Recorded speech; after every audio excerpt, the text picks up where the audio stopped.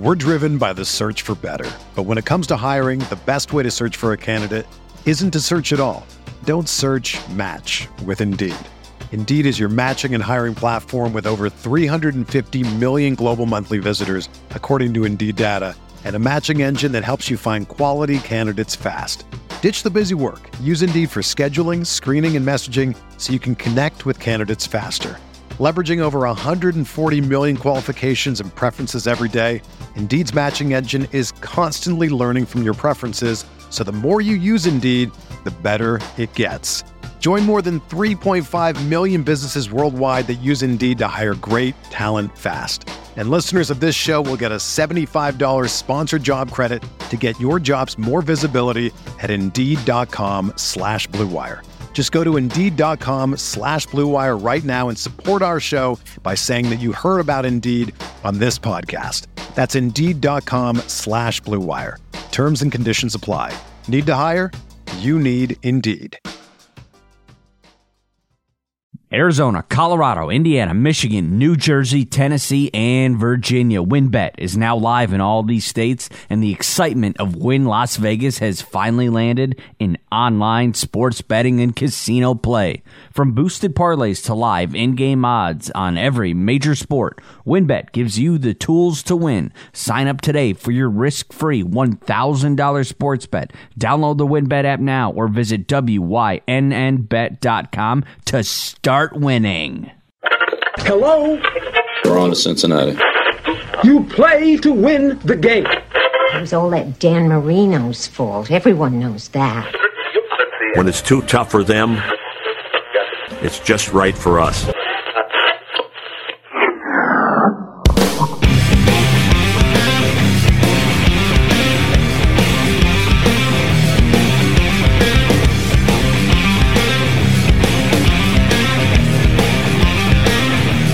Rockpile Report, AFC East Roundup, hosted by Bills season ticket holder Drew Gear, a part of the Blue Wire Podcast Network. Welcome, everybody, to another edition of the AFC East Roundup Podcast. I'm your host, Bills season ticket holder Drew Gear. That's my producer, Chris Kruger. And we're here with your Week 12 edition for a look around the AFC East. Chris, big ups. First week, everybody won. That the whole division won their games. That's crazy. That's crazy talk. It hasn't. How sad is that? That as a division, we all haven't won in the same week. That's probably been a while since that happened because over time we've all been bad at some point. I mean, we've been bad for 20 years, and then Jets haven't been good since Sanchez. It's weird. It's just weird to think about that. I don't know, but here are your AFC East standings. The Patriots, on top, no thanks to that bum Ryan Tannehill and an untimely injury to wide receiver A.J. Brown. The Patriots maintain their lead in the division with a win that was much closer for 3.5 quarters than the box score would tell you. I know, because I hate watched it. The Buffalo Bills, we destroyed the Saints on Thanksgiving, leaving us just one win out of the AFC East top spot, and we're getting healthier. Miami, the Dolphins had one of their more impressive performances as a team. Like, I didn't think it would get better for them outside of that Ravens game, Chris. They doubled down on that performance and impressed me again. And gave us a glimpse of what this team could be, what it was supposed to be. Even the Jets got in on the winning action, making this the first clean sweep weekend by the AFC all season. So we kick this thing off with the New York Jets, who just beat the Texans 21-14. And I feel like this is something of a momentous occasion. I really do. I think this is something for real celebration. I'm going to crack another beer as we welcome in Scott Mason from Play Like a Jet to talk about it. How are you, sir? What's up, gentlemen?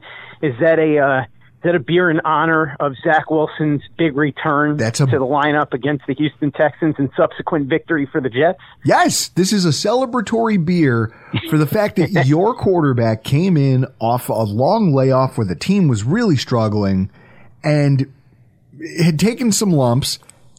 And a dub's a dub. I don't care how you come by it. I mean, Right. This is what I liked about this game, and I want to pick your brain about this aspect of it. It's a back and forth kind of seesaw affair. The Jets strike first, then they go down by multiple scores, only to climb out of a hole and ultimately seal the game late in the fourth. This is it. It's one of those games where when you look back at the game, like, I don't think they were down by that much before when Wilson did get his wins.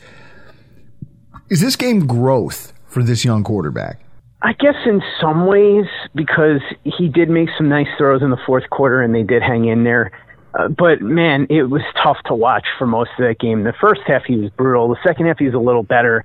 Overall, he just looked not confident, and I'm not sure if it was something where he just wasn't sure about his knee and that worried him, or he just wasn't confident and was overthinking. But once again, we saw what we used to joke about with Josh Allen on his Wyoming tape, which is he would throw the ball over the head of a guy on a screen pass or an easy layup.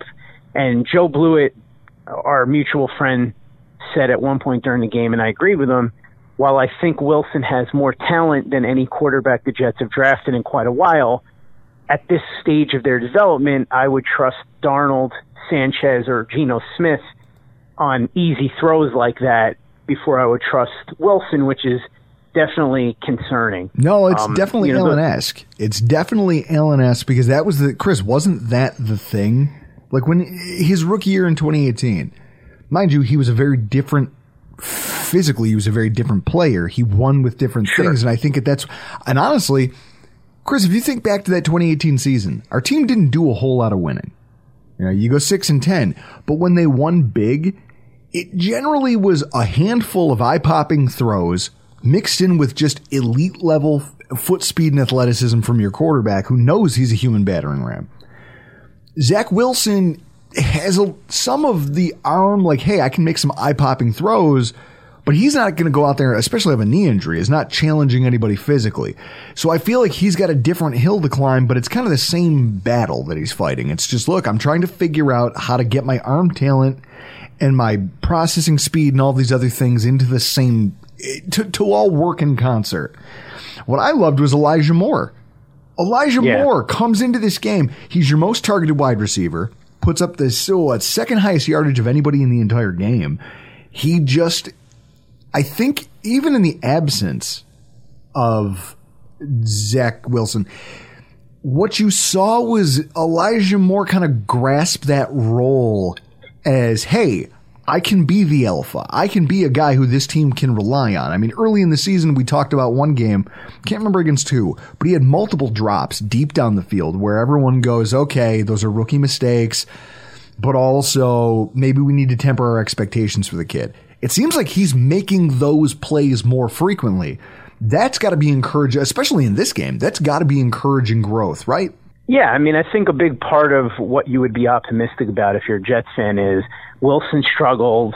At the end, they still got the win, and he did make some nice throws at the end. So you hang your hat on that and say, okay, he wasn't all that good, but baby steps, he was coming back off the injury. He clearly didn't trust the knee, which is why I think he didn't run on that play where he ended up getting intercepted. That play was a weird play because Ty Johnson was facing Wilson when Wilson was getting ready to throw the ball, and by the time it left his hand, Johnson had turned around, so that's why it hit him in the back. So it's not entirely on Wilson. That was a weird one, but that combined with what you just said about Elijah Moore and then Elijah Vera-Tucker, I think is very encouraging because the Jets haven't really had promising young talent, particularly at the skill positions, but even on the offensive line in quite a while. Becton was a breath of fresh air last year when he was healthy. Unfortunately, he's now missed at least part of 13 out of a possible 21 games, so we'll see what happens there. But Elijah Vera-Tucker has just been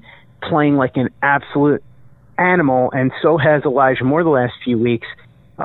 He really kind of got unlocked when Wilson was gone. That's when Elijah Moore started to cook, and then obviously last week he had 140 yards and a touchdown and had a huge game. This game, the numbers weren't as big, but again, Wilson only threw for 145 yards.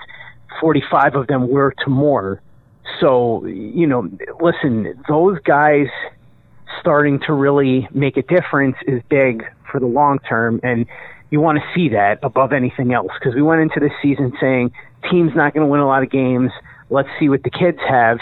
And so we're starting to see that. Now, unfortunately, Michael Carter is going to be out until the middle of December, but he was starting to make a real dent too. So those three guys who were picked, 3 of the first 4 picks, really encouraging. It's now we just got to see what Wilson can do. If Wilson can close the season strong and those guys continue their momentum, it's something for Jets fans to be excited about, and really haven't had a reason to be excited in quite a long time. It's unfortunate. Defensively, you don't necessarily see the young talent being as strong. Some of those guys are making a difference, but the 2 key guys on Sunday were the 2 interior defensive linemen, Quentin Williams and John Franklin Myers, who now have a combined 12 sacks on the season, and they both have a chance to become the first Jets to have double-digit sacks in a season since Mo Wilkerson in 2015. So if we're looking for positives, it's what you just said with Elijah Moore. It's the other young talent, particularly right now, Elijah Vera-Tucker. And then we saw the defensive line really buckle down in the second half, and they were a big part of the reason why the Texans only had 45 total yards in the second half. Well, that's it. And I mean, I was looking over I give every single one of these games the game, what is it? The Game Pass 30-minute recap. I'll watch that just so that we can talk about it, and I'll look at some of the statistics. What you saw was just those dominant performances on the defensive line in this game. That just, I mean, outside of, first of all, you could see the ripple effect of, hey, our defensive line is doing its job. Our secondary is under-talented, but it's now also doing its job. They're also competing. And you saw that, I mean, 158 total receiving yards for the Texans. And outside of the Cooks touchdown grab, nobody had more than 30 yards. Like, nobody had a completion downfield. There was no more beating you guys down the field deep the way the Bills did just a couple of weeks ago. That's, again, it's progress. You're seeing the building blocks of, okay, this is what this scheme is supposed to do. The defensive line is in front 7 is supposed to hold serve, specifically so that you can play a bend, don't break style of defense, that your safeties can keep a lid on things, even when you don't have premier talent at your disposal. And you're seeing that sort of play out against one of the, I would say, arguably one of the worst passing offenses in football, but still, you did it. I mean, this is a team Buffalo shut out, but this is also a team that's beaten and threatened other teams in the NFL. So, well, to your point, Drew, as far as how little they had on offense, and again, we don't want to get lost in the fact that, yes, the Jets did win this game, but the Texans happen to be an absolutely horrendous football team. I said going into this thing, I mean, they beat the Titans down under Luke Grant. I'm sorry, go ahead. They beat the Titans. They did. Well, listen, I'm saying that the Texans are a terrible football team that the Jets just beat. So, Titans did lose to the Jets and all that. It's weird how the Jets. No. I'm talking about the fact that the Houston beat, like, at this point, because the AFC is so wonky, which is something we're going to talk about later tonight. You are what your record says you are and who you beat, and you're talking about a Houston team that just put 22 on the on the Tennessee Titans. So it's not like their offense can't score and can't move the ball and is completely inept. I mean, I'm looking at this. Right. Well, I'm just saying, like, if you look at who they have on their team and you look at the production they've been getting offensively, the only player you look at that, and the only player there that is any threat is Brandon Cooks. So what I said before the game, and the Thunder from Down Under, Luke Grant, who does some great work for us on the Play Like a Jet YouTube channel, he said it as well. Take Brandon Cooks out, and you should be able to win this thing. And Cooks obviously had that big touchdown early on, but beyond that, he didn't do a lot. And nobody else really did either, because like you said, I mean, Brevin Jordan had the touchdown and all that, but nobody had above 30 yards. David Johnson had 3.9 yards of carries, so they didn't really run the ball all that well. So you knew you had a team that didn't have a lot, and you had to hunker down and do what you had to do to take Cooks out. But they did what needed to be done, and as we said, they got pressure on your old friend Tyrod Taylor. Quentin Williams and John Franklin Myers played really well. Franklin Myers had 2 sacks and the batted ball interception. So, like you said, baby steps. We'll take it for now. A W is a W, I suppose. and now now it's going to be a little bit tougher against the Eagles, although the Eagles aren't all that great either, but certainly a step up from the Texans, at least on paper. No, and I get that. And I think that this is encouraging because he used to come on here and it was all gloom and doom and we were just talking about where the bottom was and trying to find it.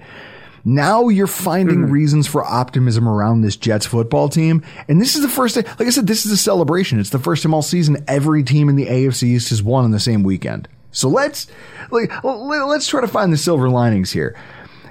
Except it doesn't look like there's any coming for you next week, but I think some of this is subject to change because nobody knows what the health of your next opponent is. Next week against the spread, you guys are 6.5-point dogs to the Eagles. But at the same time, nobody knows if Jalen Hurts, like they said his ankle injury, you're going to have to watch practice this week and see if he can play. Do you think 6.5 points with a questionable quarterback is fair when it comes to the Eagles?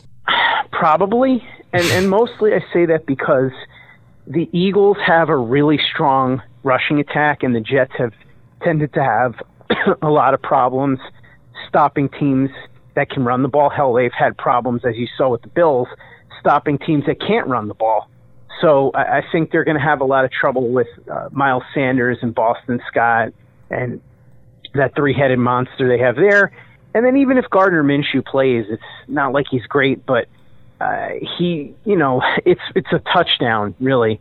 And you're looking at a team with the Eagles that has Dallas Goedert and Devontae Smith.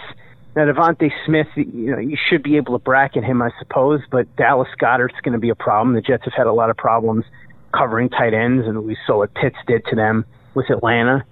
So I think right now you'd still have to go with the Eagles on this. But look, if you're a Jets fan, again, the wins are nice, but they're sort of like dessert. Like, they're nice, but they're not a necessity. To me, the rest of the season comes down to, first of all, what do the young kids do? But most importantly, above anything else, you want Zach Wilson to start kicking butt. He didn't do that against the Texans. He at least showed you something at the end, but you want to see this kid start to show you more of what you saw against the Tennessee Titans, where he looked like the special player that everybody thought he could be coming out of BYU.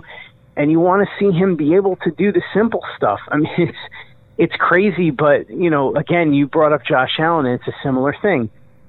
It's very tough to be a successful quarterback in the NFL if you can't do the simple things.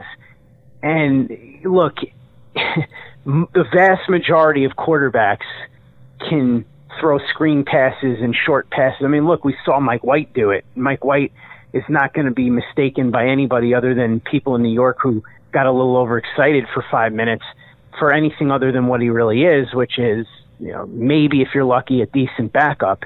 With Wilson, he can do things that most quarterbacks in the NFL can't do, but it's hard to be able to succeed when, you can make the half-court shot, but you can't make the layup and you can't make the foul shots, So that's what you're looking for from Zach Wilson now is what he's capable of on the big plays, but you want to see him settle in, be able to do the simple stuff consistently, and if he can do that, then I think Jets fans will be a lot more optimistic, especially since it looks like, knock on wood, we'll see what happens. The Jets may have 4 picks in the top 40 if this keeps up. It's going to be interesting to watch how it plays out down the string, but I do like the fact that you're seeing some fight. You're seeing some growth from some of the players.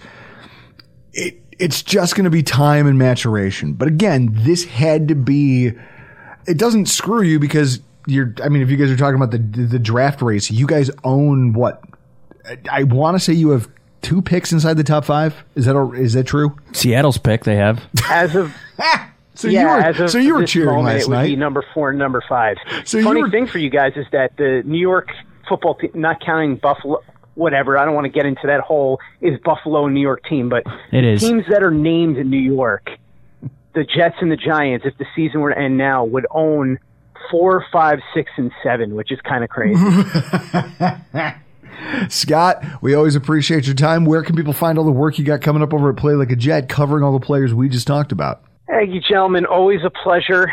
This is always one of the highlights of my week. I feel like it's audio therapy. I don't have to pay a therapist because I unload to you two. You can check out all of the shows that we're doing on iTunes, Google Play, Stitcher, Spotify, wherever you get your podcasts. 7 days a week of Jets content. I know it's insane. This week we've got some fun stuff. We're actually going to start diving into some draft content with my friend Walter Cherapinski of WalterFootball.com. I always say that he's the OG of year-round draft content online, which I think he is.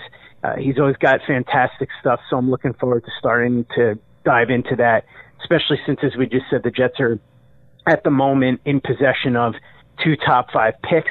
We're going to talk to Dan Booney Roach, who is a senior producer at NBC Sports Philadelphia, about the Eagles and get an inside look there. Plus, as a bonus, he despises Ben Simmons with every ounce of his being and has despised him for years. So I've been on the receiving end of numerous Ben Simmons rants, which are, I can assure you, as good as any stand-up comedy you're going to hear. So Dan goes into one of his classic Ben Simmons rants on the show, which is cool. And then the usual stuff too. We got a midweek news and notes show with the very big deal Chris Nimbley at JetsInsider.com. Chris and Walter Cherapinski will be back on for the pregame report on Sunday to give you a look at the betting odds, prop bets, last-minute news, injuries, and then Walter does his picks from around the league. We'll do some film with the Thunder from Down Under, Luke Grant, some keys to the game with him as well. So it's a very packed week. And then on the YouTube channel, we've got some cool stuff. Luke broke down in 12 minutes what Zach Wilson did on Sunday. As we said, very uneven, shaky performance, but there were some highs, so it goes into all of it. If you haven't checked out the YouTube channel, please check it out. Subscribe. We're driven by the search for better. But when it comes to hiring, the best way to search for a candidate isn't to search at all. Don't search, match with Indeed. Indeed is your matching and hiring platform with over 350 million global monthly visitors, according to Indeed data, and a matching engine that helps you find quality candidates fast. Ditch the busy work. Use Indeed for scheduling, screening, and messaging so you can connect with candidates faster. Leveraging over 140 million qualifications and preferences every day, Indeed's matching engine is constantly learning from your preferences, so the more you use Indeed, the better it gets. Join more than 3.5 million businesses worldwide that use Indeed to hire great talent fast. And listeners of this show will get a $75 sponsored job credit to get your jobs more visibility at Indeed.com/Blue Wire. Just go to Indeed.com/Blue Wire right now and support our show by saying that you heard about Indeed on this podcast. That's Indeed.com/Blue Wire. Terms and conditions apply. Need to hire? You need Indeed.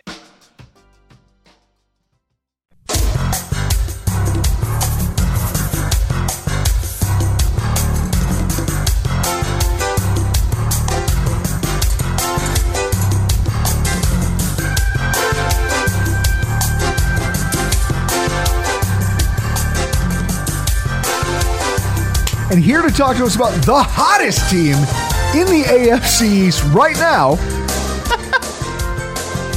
Mr. Elf Arteaga from 3 Yards Per Carry. How are you, sir?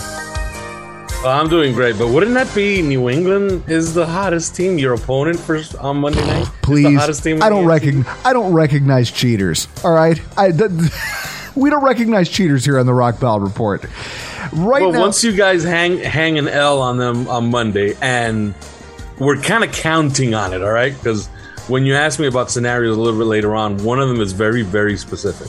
Oh, for sure. The one scenario that gets the Miami Dolphins into the playoffs is a Buffalo Bills AFC East championship. God, I guys drop to a wild card spot. It's essentially impossible for Miami to get in.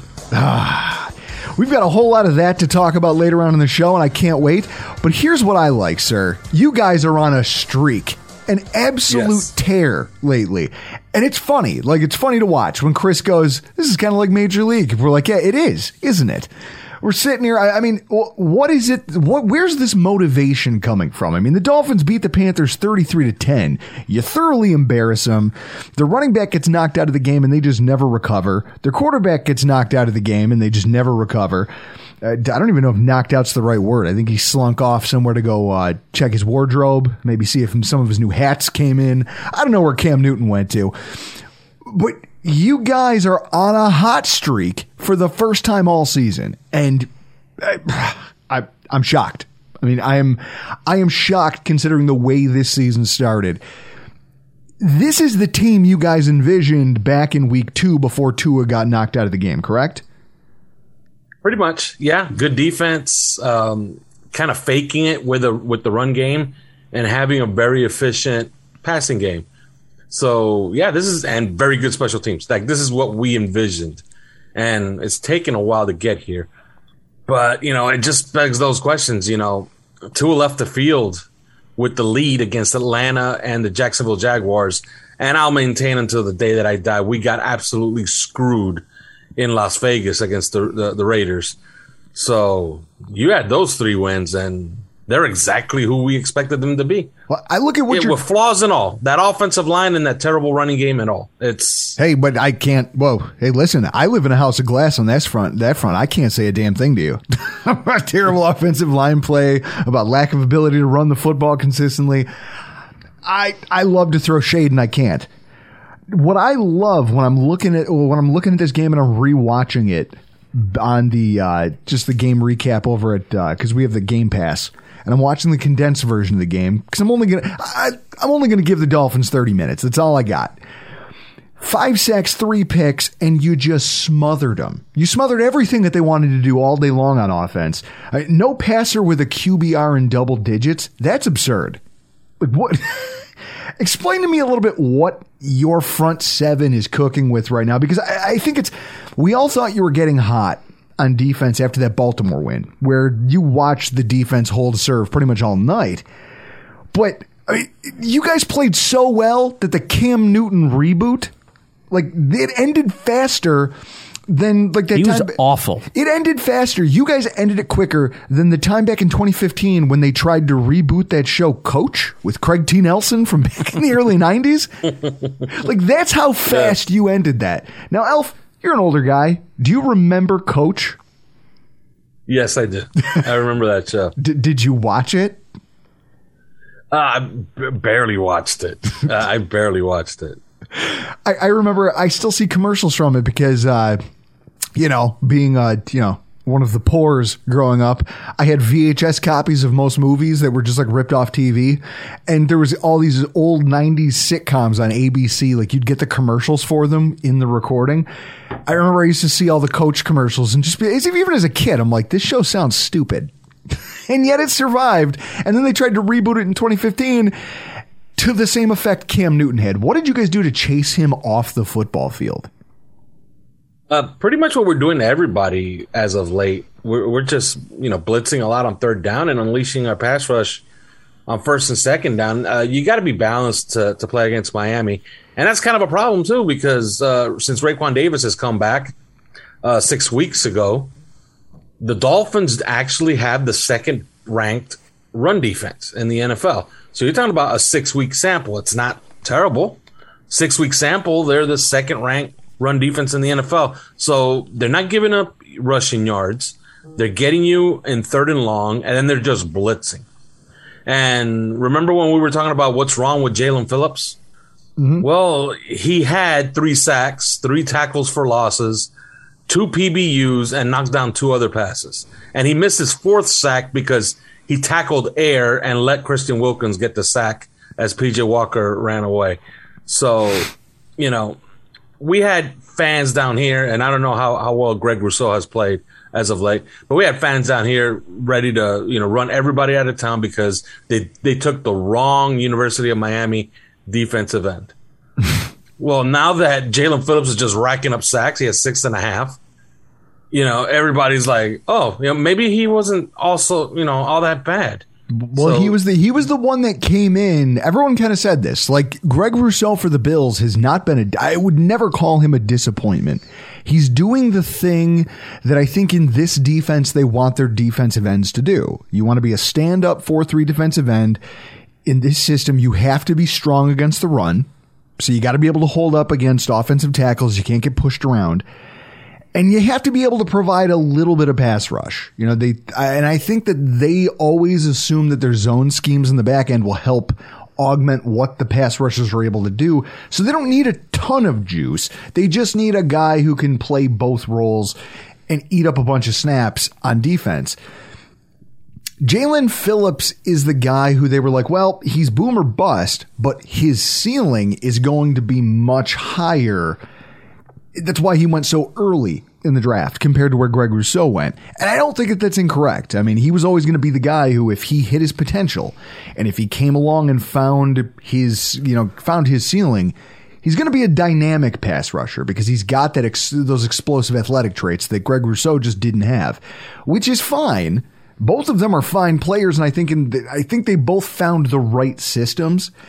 It's just interesting to see that he's finally starting to get it and what a terror your pass rush is becoming. 5 sacks, that's crazy for a team, and you held him to 4 out of 14 on third down. I mean, that's gonna make a game really one-sided really quickly. Yeah, what I was impressed with, I don't care how bad Cam Newton is, but he was 5 for 21 passing. And I said, that's not bad for a shortstop hitting 8th in the order. Yeah. You know what I mean? Yeah. But for a quarterback, I think you and me can get out there and complete 5 out of 21 passes. Yeah. Well, maybe not, but we'll definitely give not Chris. A run. Definitely not Chris. I could do it and crush the post game fashion. But so none of this matters if the offense doesn't also click. And so to reference a tweet where you used a word that I literally had to go Google, you went SAT word on us all, which, come on, what are you doing out here? This is Twitter. Know your audience, Elf. This is the tweet, Chris. Am I allowed to like the play calling from our Politburo? I don't even know if I'm saying that right. Of offensive Politburo of offensive coordinators. I am. Okay, just going to go ahead and say I like what they've done the last few weeks, and especially today. This is no bullshit that Panthers defense is stacked with talent. First of all, you used a word to describe when I Googled it, they said, well, communist governments usually use this form of management where nobody actually knows who's in charge. And I said, well, that seems to fit. Yes, that's why I use Politburo. A Politburo, for those that don't know, communist bosses used to put together what was like a parliament. Cuba did this. The Soviets did this in the early 80s. And you have a group of about 40, 50 communists. Nobody knows who's in charge, but everybody's essentially in charge, except, when it's time to take credit or blame for something. So it just fits perfectly. I know, still, to this day, nobody knows who's calling the plays down here. Okay? I'm here on your podcast, and we don't know who's calling the plays. Whoever called the plays against Carolina, okay, give him the job the rest of the way. That was pretty good, because that was that was a good defense, and that offense actually looked like something. So, yeah, whoever that was, give that guy the job.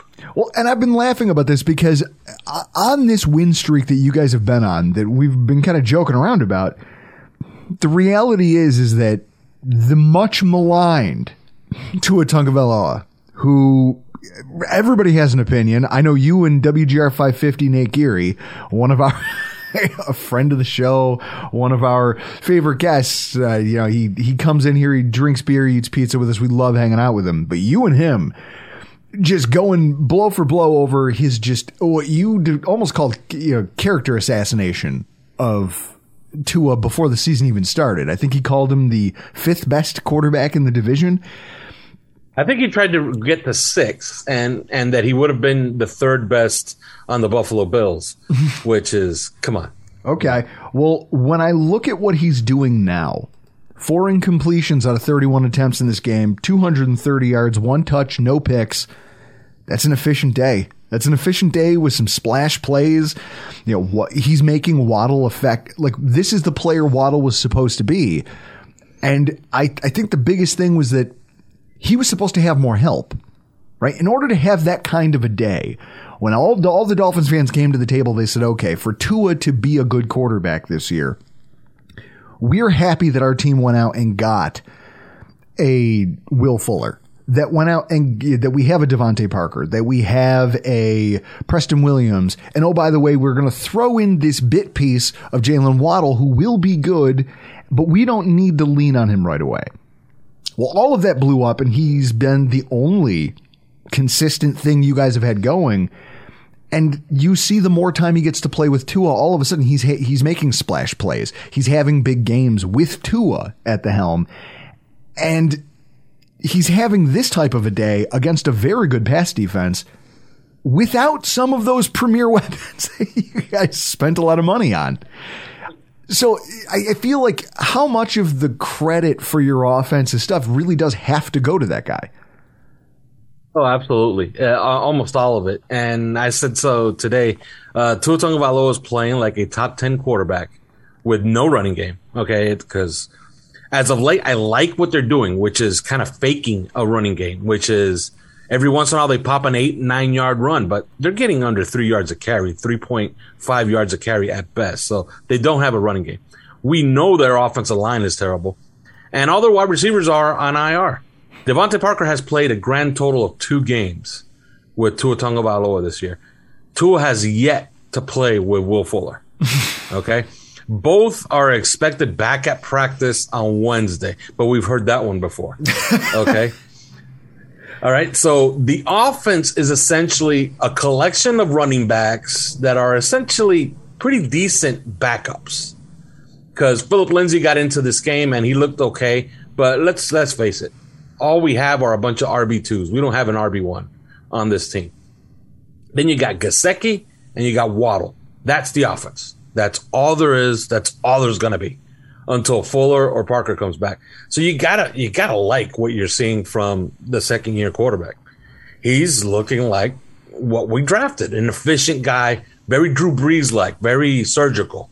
Makes big plays by finding guys running in stride. So, yeah, arrow up. Absolutely up. And I'll tell you what, I'll be picking your brain before our game against Carolina, as I have to do my own show prep. I'm going to come to you and pick your brain about how you guys accomplished this, because for a pass defense that's been shutting a lot of people down, that was an impressive game from Tua. Now, this next week against the spread, I mean, Chris, there's a part of me that genuinely thinks that Tua, maybe it's not like Major League in the locker room where they have the owners thing up there. I bet you it's just a big cardboard stand-up of Deshaun Watson. And then every single time, like he's wearing like one of those masseuse towels. And every time they get a win, Tua gets to put another patch of clothing back on him. And it's a Houston Texans uniform. And he just goes, no, every time I win, you're just that much closer to staying the hell in Houston. That is a brilliant idea. Yeah, and I will say this. My partner on the podcast, Chris Kaufman, had a great stat. Okay, he says, and I checked it out. Both stats are absolutely correct. Okay, Tua's first name, you know what it is. I said it the other day, and it's very hard for me to repeat, but it's Tungalopololo, something like that. Mm-hmm. He has more vowels he has less vowels in that name. Or let me see, how does it work? He has more vowels in that name than he has incompletions the last 4 weeks. Okay. And this is the better stat. The better stat is this. Since the trade deadline, Tua Tagovailoa has less incompletions than Deshaun Watson has sexual assault allegations.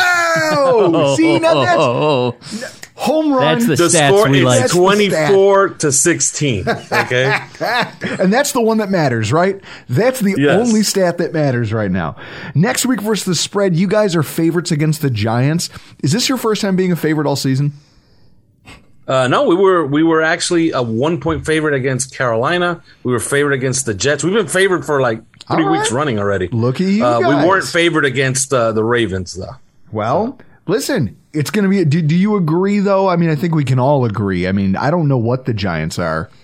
Although I don't know what anybody in the NFC East is, except for frauds. Like, if you wanted to use that as a banner term, we could just apply it to everyone.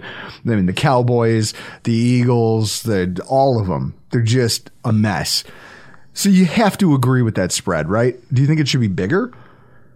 It could be bigger, and we could be looking at it a few weeks from now and saying, yeah, that line was just bad. Well, I'll tell you what, then I'm going to hammer it because I'm looking at Daddy needs a new pair of shoes. I'm going to hammer that. But all we know about the Giants is one thing. They're an elite defense at home. When they travel, they get smoked. They're just a bad defense. So we're counting on exactly that for Tua to have a big day and our defense to do their thing and win another one. Hey, we said it when it was when we were 1-7, when the Dolphins were 1-7. You looked at the futures books and you looked at favoritism going forward, and they were going to be favored in a lot of games that was going to get them pretty close to 500. Well, they seem to be winning all of them, and now they got 2 more that they're favored in, the Giants this week and the Jets after a bye week. And I'm no math major, but they win those 2 games that they're favored in, they'll be right back to 7-7 with 3 games to go. And those 3 games are against New Orleans, Tennessee, and the Patriots at home. So, well, exciting weeks ahead for the Dolphins. I can't wait because see, this is it, Chris. Isn't this more exciting when the teams that we're talking to are actually good? Yeah, involves a better conversation. I love it. Elf, where can everybody find your guys' conversation over at 3 Yards Per Carry, and where can they follow you on Twitter? You can follow me on Twitter, fighting with everybody and trying to explain to people like Nate Geary, that this defense is not overrated. At Alf_Artiaga, and of course our podcast is the number 3 Yards Per Carry on Twitter. You can get our podcast anywhere you get your podcast, Spotify, iTunes, wherever. Scott Mason and Alf Artiaga, 2 of the best. They're like the brain busters. Is that a real thing? Arn Anderson and Tully Blanchard. I hate you. The brain busters. They were in the WWF for 1 year, kicked ass, won the title. I mean, how often is it going to be that everybody in the division wins in the same week? Here's what bothers me about this. No, like really bothers me to my core is that you can sit there with this puzzled look on your face for 40 seconds and just bust this out. So all of the things that you and me talk about that you forget about, but you have room in there for that. Yeah, it's important. Whatever comes out of your mouth is definitely not important. As the brain busters. Yeah. God. Folks, it's a wonder we don't kill each other in here. It really is. And it's one of nature's miracles. And that brings us to the 2 bulls in the room, the pride of the division, the Bills and Patriots, who won their respective games by a combined margin of 67-18. I don't know about you, Chris, but that sounds pretty impressive, doesn't it? That is impressive. Okay. Now, first of all, if you haven't already, go back and check out our Thanksgiving recap podcast and the Trey White injury discussion that we had. We recorded it on Friday and Black Friday immediately following the football game with Cover One's Greg Thompson. It was a great conversation. Also, I think I illustrated, Chris, that isn't Greg one of the more pragmatic people you've ever talked to? He is. I love the fact that I can even get him riled up. I really have the ability to get under anybody's skin if I want to. Yeah, you do. Because when you want to get under somebody's skin, like you can really do it. Yeah, I'm a pro. I am a professional jackass. And it comes through in my work, right? It comes through here on this podcast when you hear me interact with some of these people who are so poised and just full of, I don't know what you want to call it. I don't know, Chris. They take themselves very seriously and they actually, they're very professional. Some of these people are just overwhelmingly friendly. And yet I can draw the worst. I can get them to snap, yell, raise their voice, something. I've been doing it to my father for God knows how many years now. Yeah, where do you think you learned it from?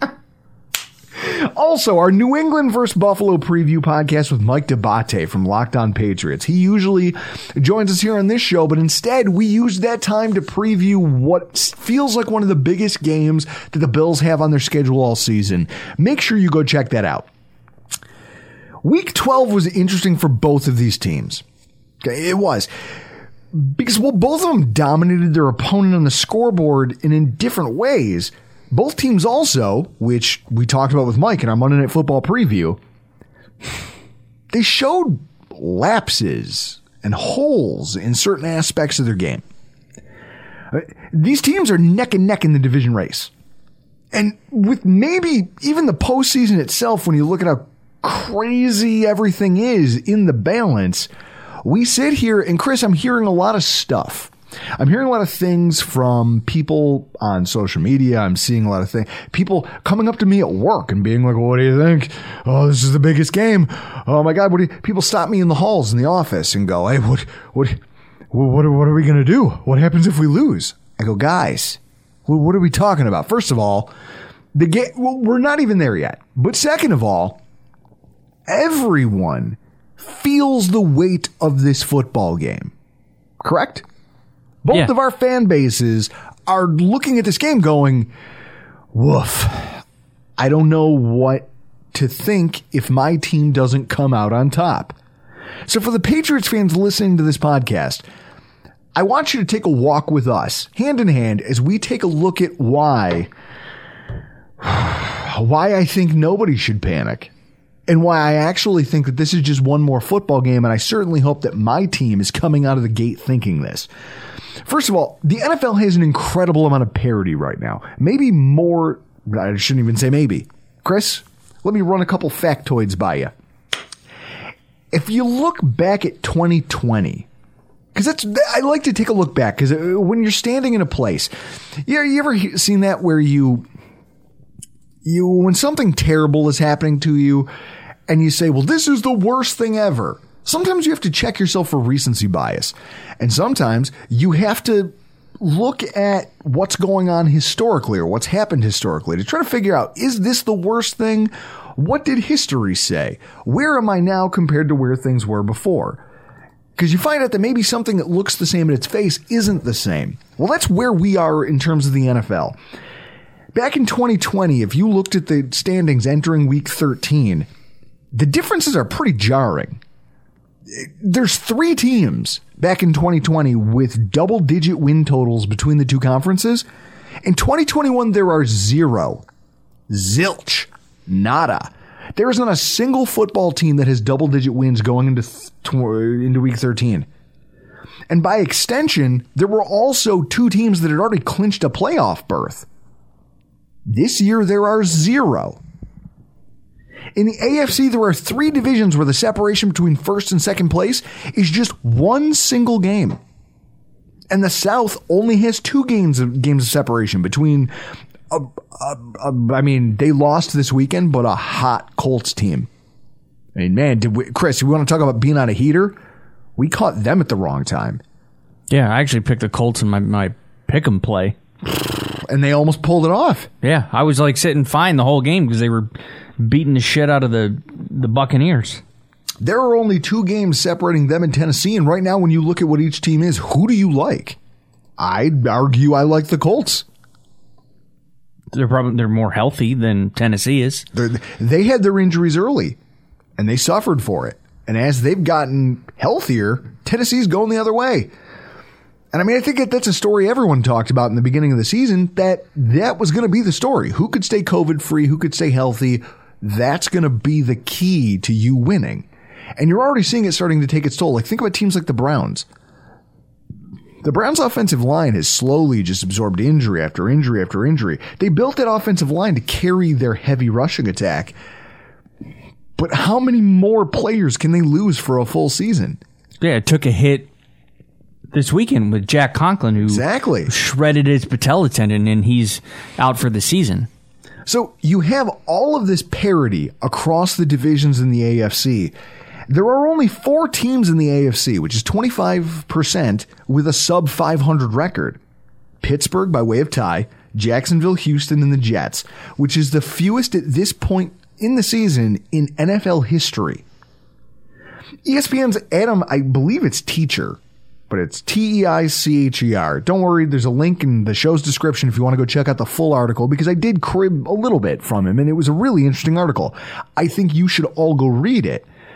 But this piece over at ESPN about just this dynamic and how increased conference parity and the zany up and down results, which obviously, Chris, you look at it and the first thing you see is a picture of Josh Allen being sacked by the Jaguars. Because wasn't that one of the zanier outcomes this year? Yeah. Well, people go, the Jaguars, the Bills, this is going to be, we were double-digit favorites? Yeah, we were. But if you look at a lot of the good teams in the AFC, Kansas City's got a bad loss. Tennessee's got 2 bad losses. Oh, we're going to talk about that. We've got a bad loss. Everybody has a bad loss in the AFC. I don't put anybody head and shoulders above the other. As you shouldn't. It's just like a giant car crash at the top of the AFC. Well, and do you want to know why? Take a look at this. 25 games this season in the NFL have been decided on the final play of the game. That's the most through 12 weeks since the leagues merged back in 1970. How's Detroit doing at that? Dude, their fat kicker with his stupid man boobs. I mean, I would have fired that guy on... Dude, to come out there in that football game knowing what was on the line and to shank that kick... Oh, I got it blocked. I don't know, with your stupid mustache. He looks like a fatter version of Bob from Bob's Burgers, and he just comes out there. And I give the coach credit because he stuck by his kicker in a bad moment. I would have made that guy find his own plane ride home. I would have fired him at the airport. I would have cut him from the team. I would have, as the owner who's watching that play out on TV, I would have called the GM and been like, you fire him at the airport and tell him to pay for his own plane home. That's it. You don't miss that kick in overtime against Pittsburgh. You don't.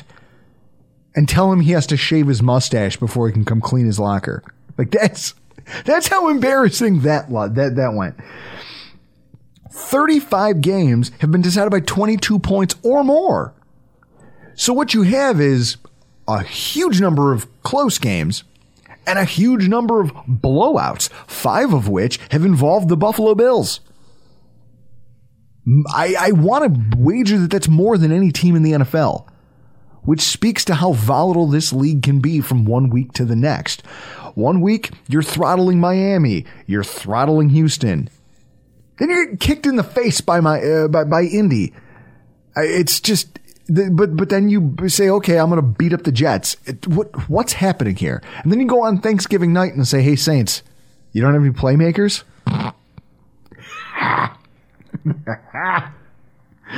Oh, God.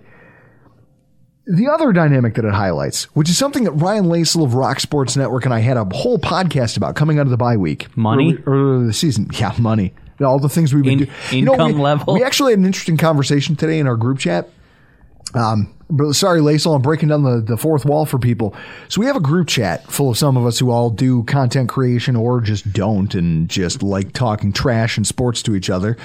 And we were talking about what you would do with money. And honestly, it all started because of the stuff about the Ghislaine Maxwell trial. And I was just like, well, rich people, we need to admit that there's an elite class of people in the country who feel like, I've got money, I've got influence, I can do whatever I want. And we need to start throwing some of these people out of planes just to get the rest of them in check. Just a hard slant back to the mean. And we were talking about what that would look like. And someone raised the point that if we were all incredibly wealthy, we would be into some weird stuff and we'd do some things that were probably frowned upon too. And so we went back and forth about what that would look like. And I brought up the fact that I would own an army of henchmen. My first order of business. With that wealth, it would immediately go towards, a la Ghostbusters, I would buy an old firehouse. And then I'd find about 20 to 30 degenerates who I could put on the payroll. Benefits, healthcare. I'd get the best defense attorney money could buy, and I would just have henchmen. It would be like the anti-police. I could call a number 24/7, and there would be a receptionist there who would take my call, and I could just dole out mischief any hours of the day I felt like. That's the life I'd live if I was a wealthy person. What would you do? I think if I had a ton of wealth, anybody that wronged me, and I had like a paper trail of it, whether it was like a text or a DM, I would just put it on billboards around Buffalo. That's what I would do. I would just out people that did me wrong on billboards around Buffalo. I would find out where, like, what part of Buffalo they lived in. Like my old job, I would probably do something to that boss and have stuff around North Tonawanda, Wheatfield, or where he lives in North Tonawanda, Wheatfield. Well, my old job, I worked in Wheatfield. Oh, that's right. I worked in Wheatfield. I would do something like that. I would just slander somebody via billboard. But so I guess, Chris, again, we're cementing ourselves as the pettiest Bills podcast because that's garbage behavior, but it's very on brand for us. Those are the things we would do if we notice. Nobody said, "Hey, I'd pay off my father-in-law's house," or I'd take all my family on a vacation. Nope, henchmen and billboards, henchmen and disparaging billboards.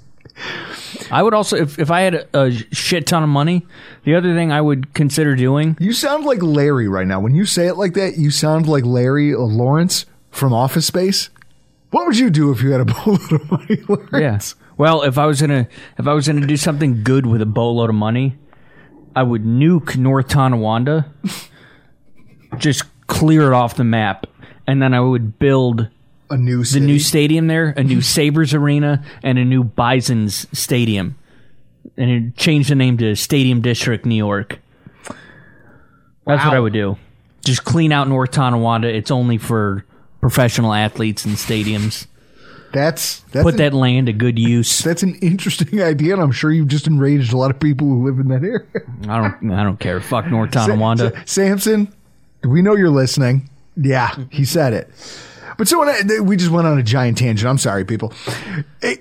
We did this whole podcast, Ryan Lasel and I, about this concept that there are no Goliaths. Like you just got done saying, Chris, there's no Goliath on top of either conference. There's no, this is the team to beat. So that means a few things for both Bills fans and for Patriots fans. Not just ahead of this week's matchup that feels like the end of the world, but even beyond that. First of all, if your team loses this week, say it with me, Chris. Goose fraba. You got to relax. Strength of schedule is meaningless. It doesn't matter. Do you want to know how I know? Because the Jaguars suck. So do the Houston Texans. You know what they have in common? They've beaten two of the top teams in football. The Tennessee Titans just lost to the Houston Texans and then summarily got stomped out by the Jets this past weekend. Yeah, you know what? I didn't have us going 1-3 against the AFC South. No. And at the same time, you're looking at this. When you looked at the AFC South, you said, oh, well, based on strength of schedule and everything else that they've done, we should walk through this division. We're going to go 1-3. How hilarious is that? Yeah, I would have put 2-2. I mean, I knew Indianapolis and Tennessee would be slightly tough games because they got a good rush attack, but it's not something we can't handle. And yet it didn't go that way. And at the same time, Jacksonville spanked us. But every team can get blown out like that. I mean, it's not just lip service. Look at this. Arizona, Green Bay, Tampa Bay, Cincinnati, and Baltimore are probably up there with the best records in their conference. The Cardinals lost by 24 points just like 2 weeks ago. Just got absolutely mauled by the Cam Newton-led Panthers. You know, the guy we were just talking about tonight who got chased like a bad goaltender in hockey, got chased out of a football game with a single-digit QBR. 5 of 21, I think was his numbers. Tampa Bay has a pair of double-digit losses to teams not currently in their conference playoff bracket. Cincy lost to the Browns by 25 points.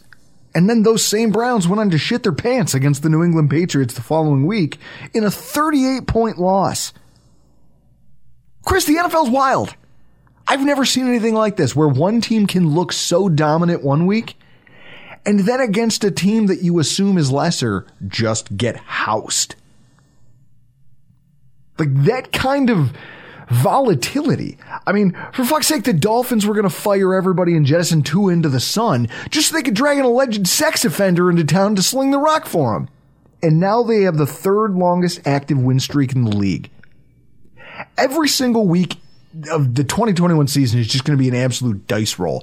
And we need to stop trying to apply logic to this madness. Every week is going to be like its own season. It's going to carry its own narratives. It's going to have its own storylines. And when it ends, there likely won't be anything that translates over to the following week. There probably won't be. It's like when people in Buffalo tell you, if you don't like the weather here, just give it a minute. It's kind of a folksy way to describe volatility. It's the same way with the NFL this year. Don't like your team this week? just give it a week. I don't know. I tell you, you'll bounce back. Secondly, everything that we still want is up for grabs. Not just for our team, but for at least 3 of them in this division. Miami could still make the playoffs if the Buffalo Bills beat the New England Patriots. Elf was kind of alluding to it earlier in our spot with him. If the Bills win and Tennessee loses again when they come out of their bye week, they'll still be without Henry, Brown, probably Julio Jones, any of these playmakers that they're relying on to give them a puncher's chance and give their offense any legitimate teeth, along with a boatload of their defensive players. Bud Dupree's on IR. They had multiple linebackers out of the game, and then they lost both 2 backup linebackers during the game against New England. We have a legitimate shot at catching them. The AFC North looks dominant right now. They've got Cincy and Baltimore jockeying for the top of the conference, and yet they're going to have to cannibalize each other down the stretch to a certain degree. There is an incredible amount of volatility left in the AFC race. That's why it's too close to call for a playoff spot. It's too close to call to say anyone's season is definitively over.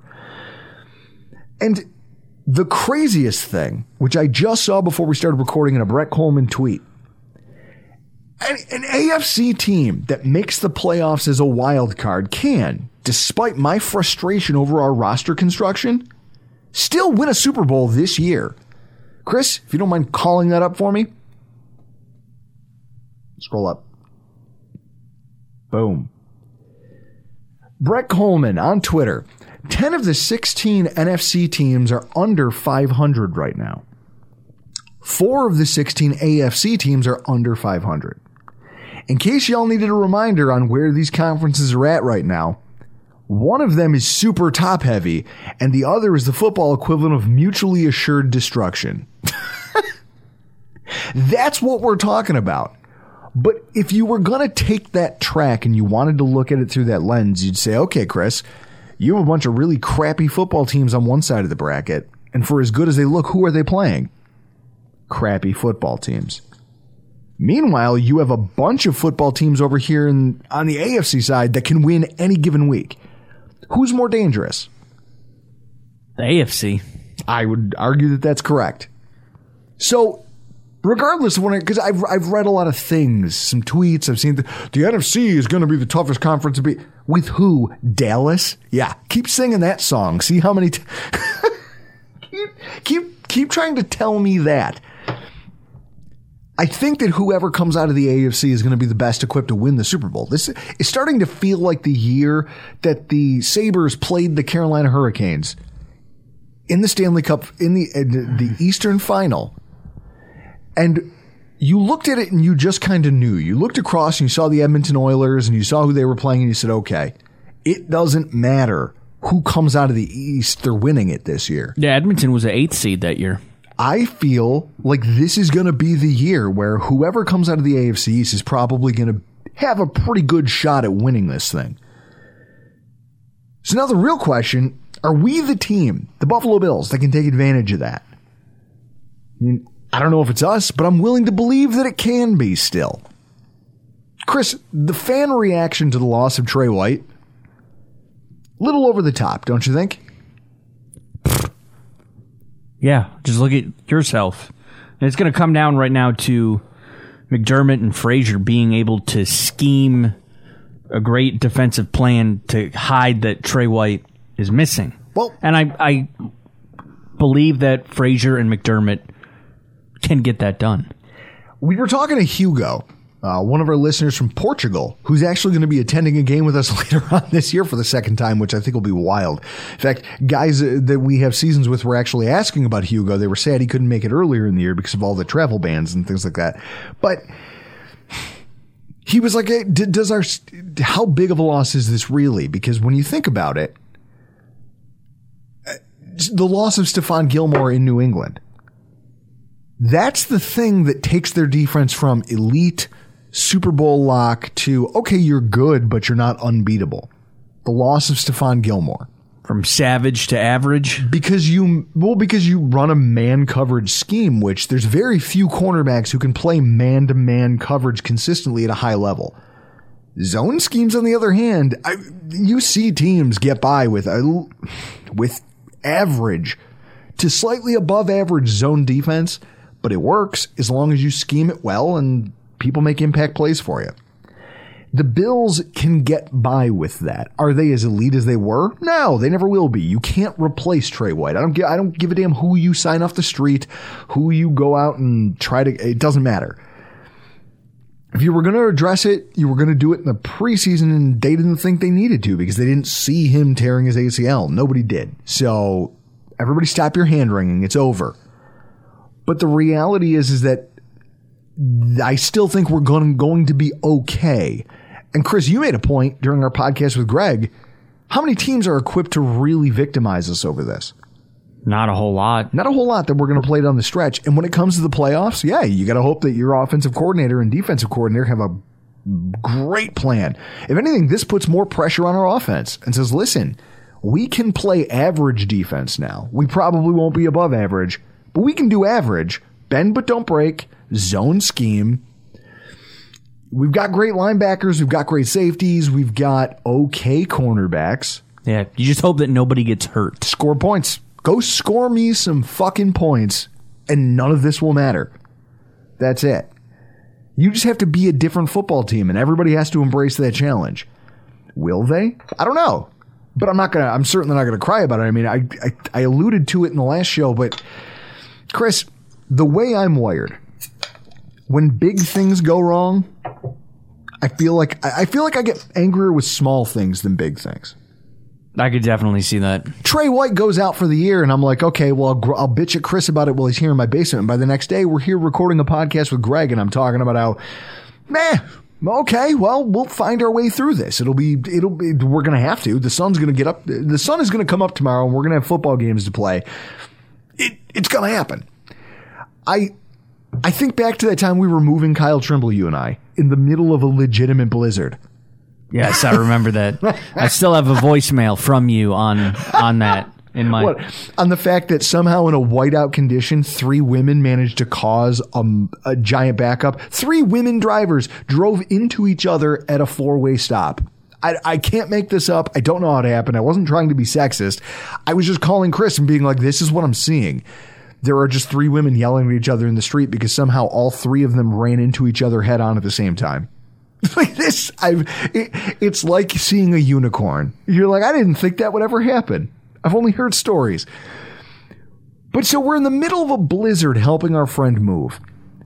Now, Kyle and I are arguing about how boxes are going to fit in the truck, and I'm pissed off about the fact that things didn't get packed the way that I wanted. Of course. Right? Of course. Small things, right? Yeah. God. Meanwhile, 20 minutes later, I'm driving down the 90, down the thruway, 65 miles an hour with 15 feet of visibility in traffic.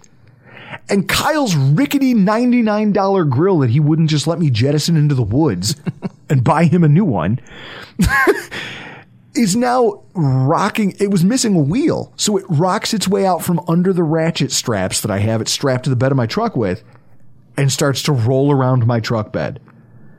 Now, what's funny is that should be the moment where I'm furious, right? That should be the thing I'm angry about. The fact that this grill didn't get strapped down. It's whiteout conditions. No, I was pumped. I was laughing as I pulled over to the side in zero, again, on the thruway where people are still doing 65, even though they can only see 10, 15, 20 feet in front of them. I get out of my truck and I'm in my truck bed restrapping this thing down, and I couldn't have found it funnier.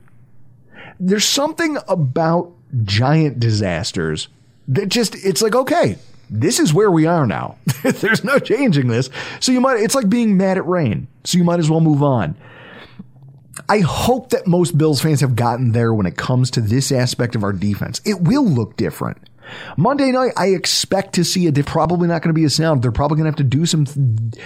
People are going to wonder, well, why didn't Matt Milano crash the edge when they ran this play and it was a play action? Matt Milano didn't run down to Phil on a play action dump off to a running back. Well, because they don't have a Trey White, so he's got to play a little more coverage.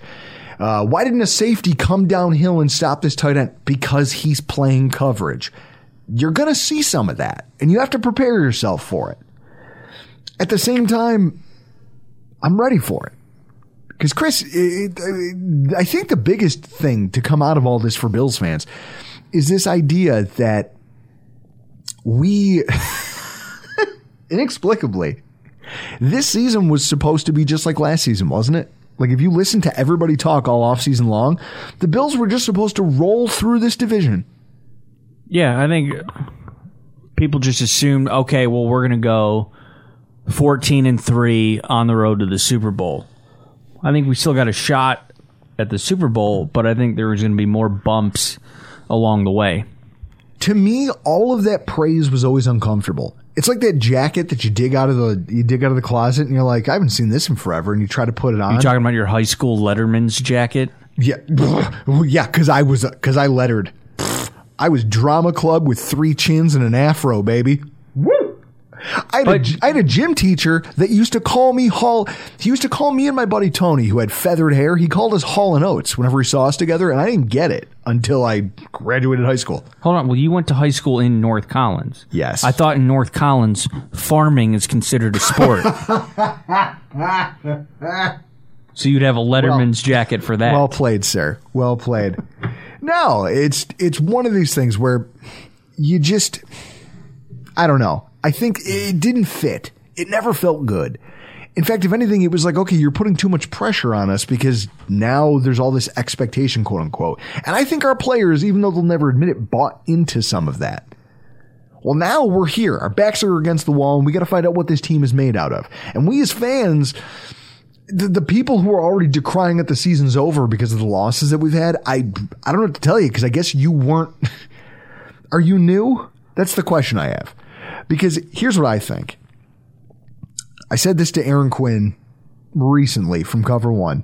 I was like, this is kind of like the Bane monologue, the Bane speech about darkness in The Dark Knight Rises. And I was born with this feeling that everybody's walking around with, this feeling of concern, this hand-wringing, this constant anxiety over what's going to happen with this football team.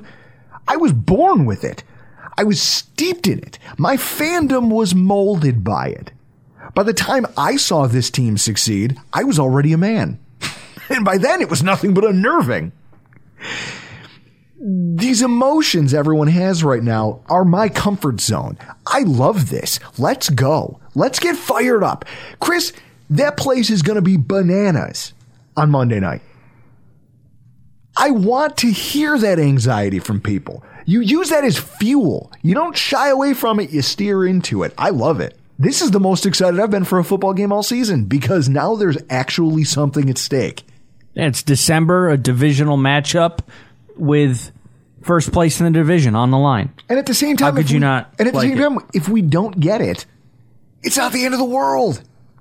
And I don't know who out there, regardless of this outcome, is willing to take that walk with me.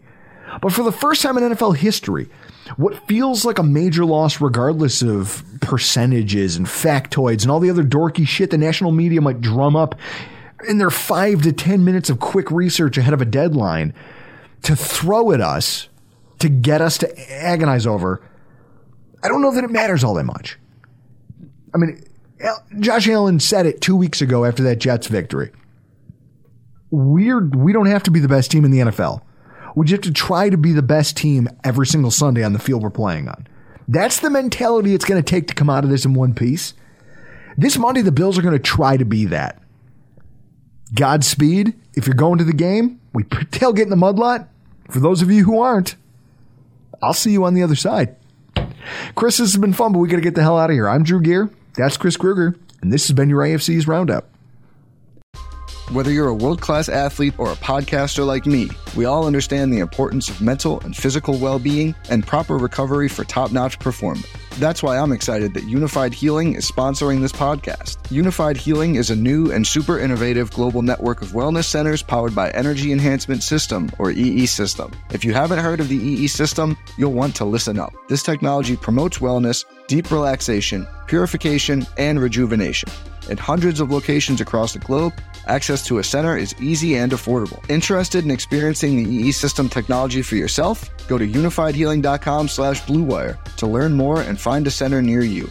That's unifydhealing.com/Blue Wire. No material or testimonials on the Unified Healing website are intended to be viewed as medical advice or a substitute for professional medical advice, diagnosis, or treatment. Always seek the advice of your physician or other qualified healthcare provider with any questions you may have regarding a medical condition or treatment and before undertaking a new healthcare regimen, including EE system.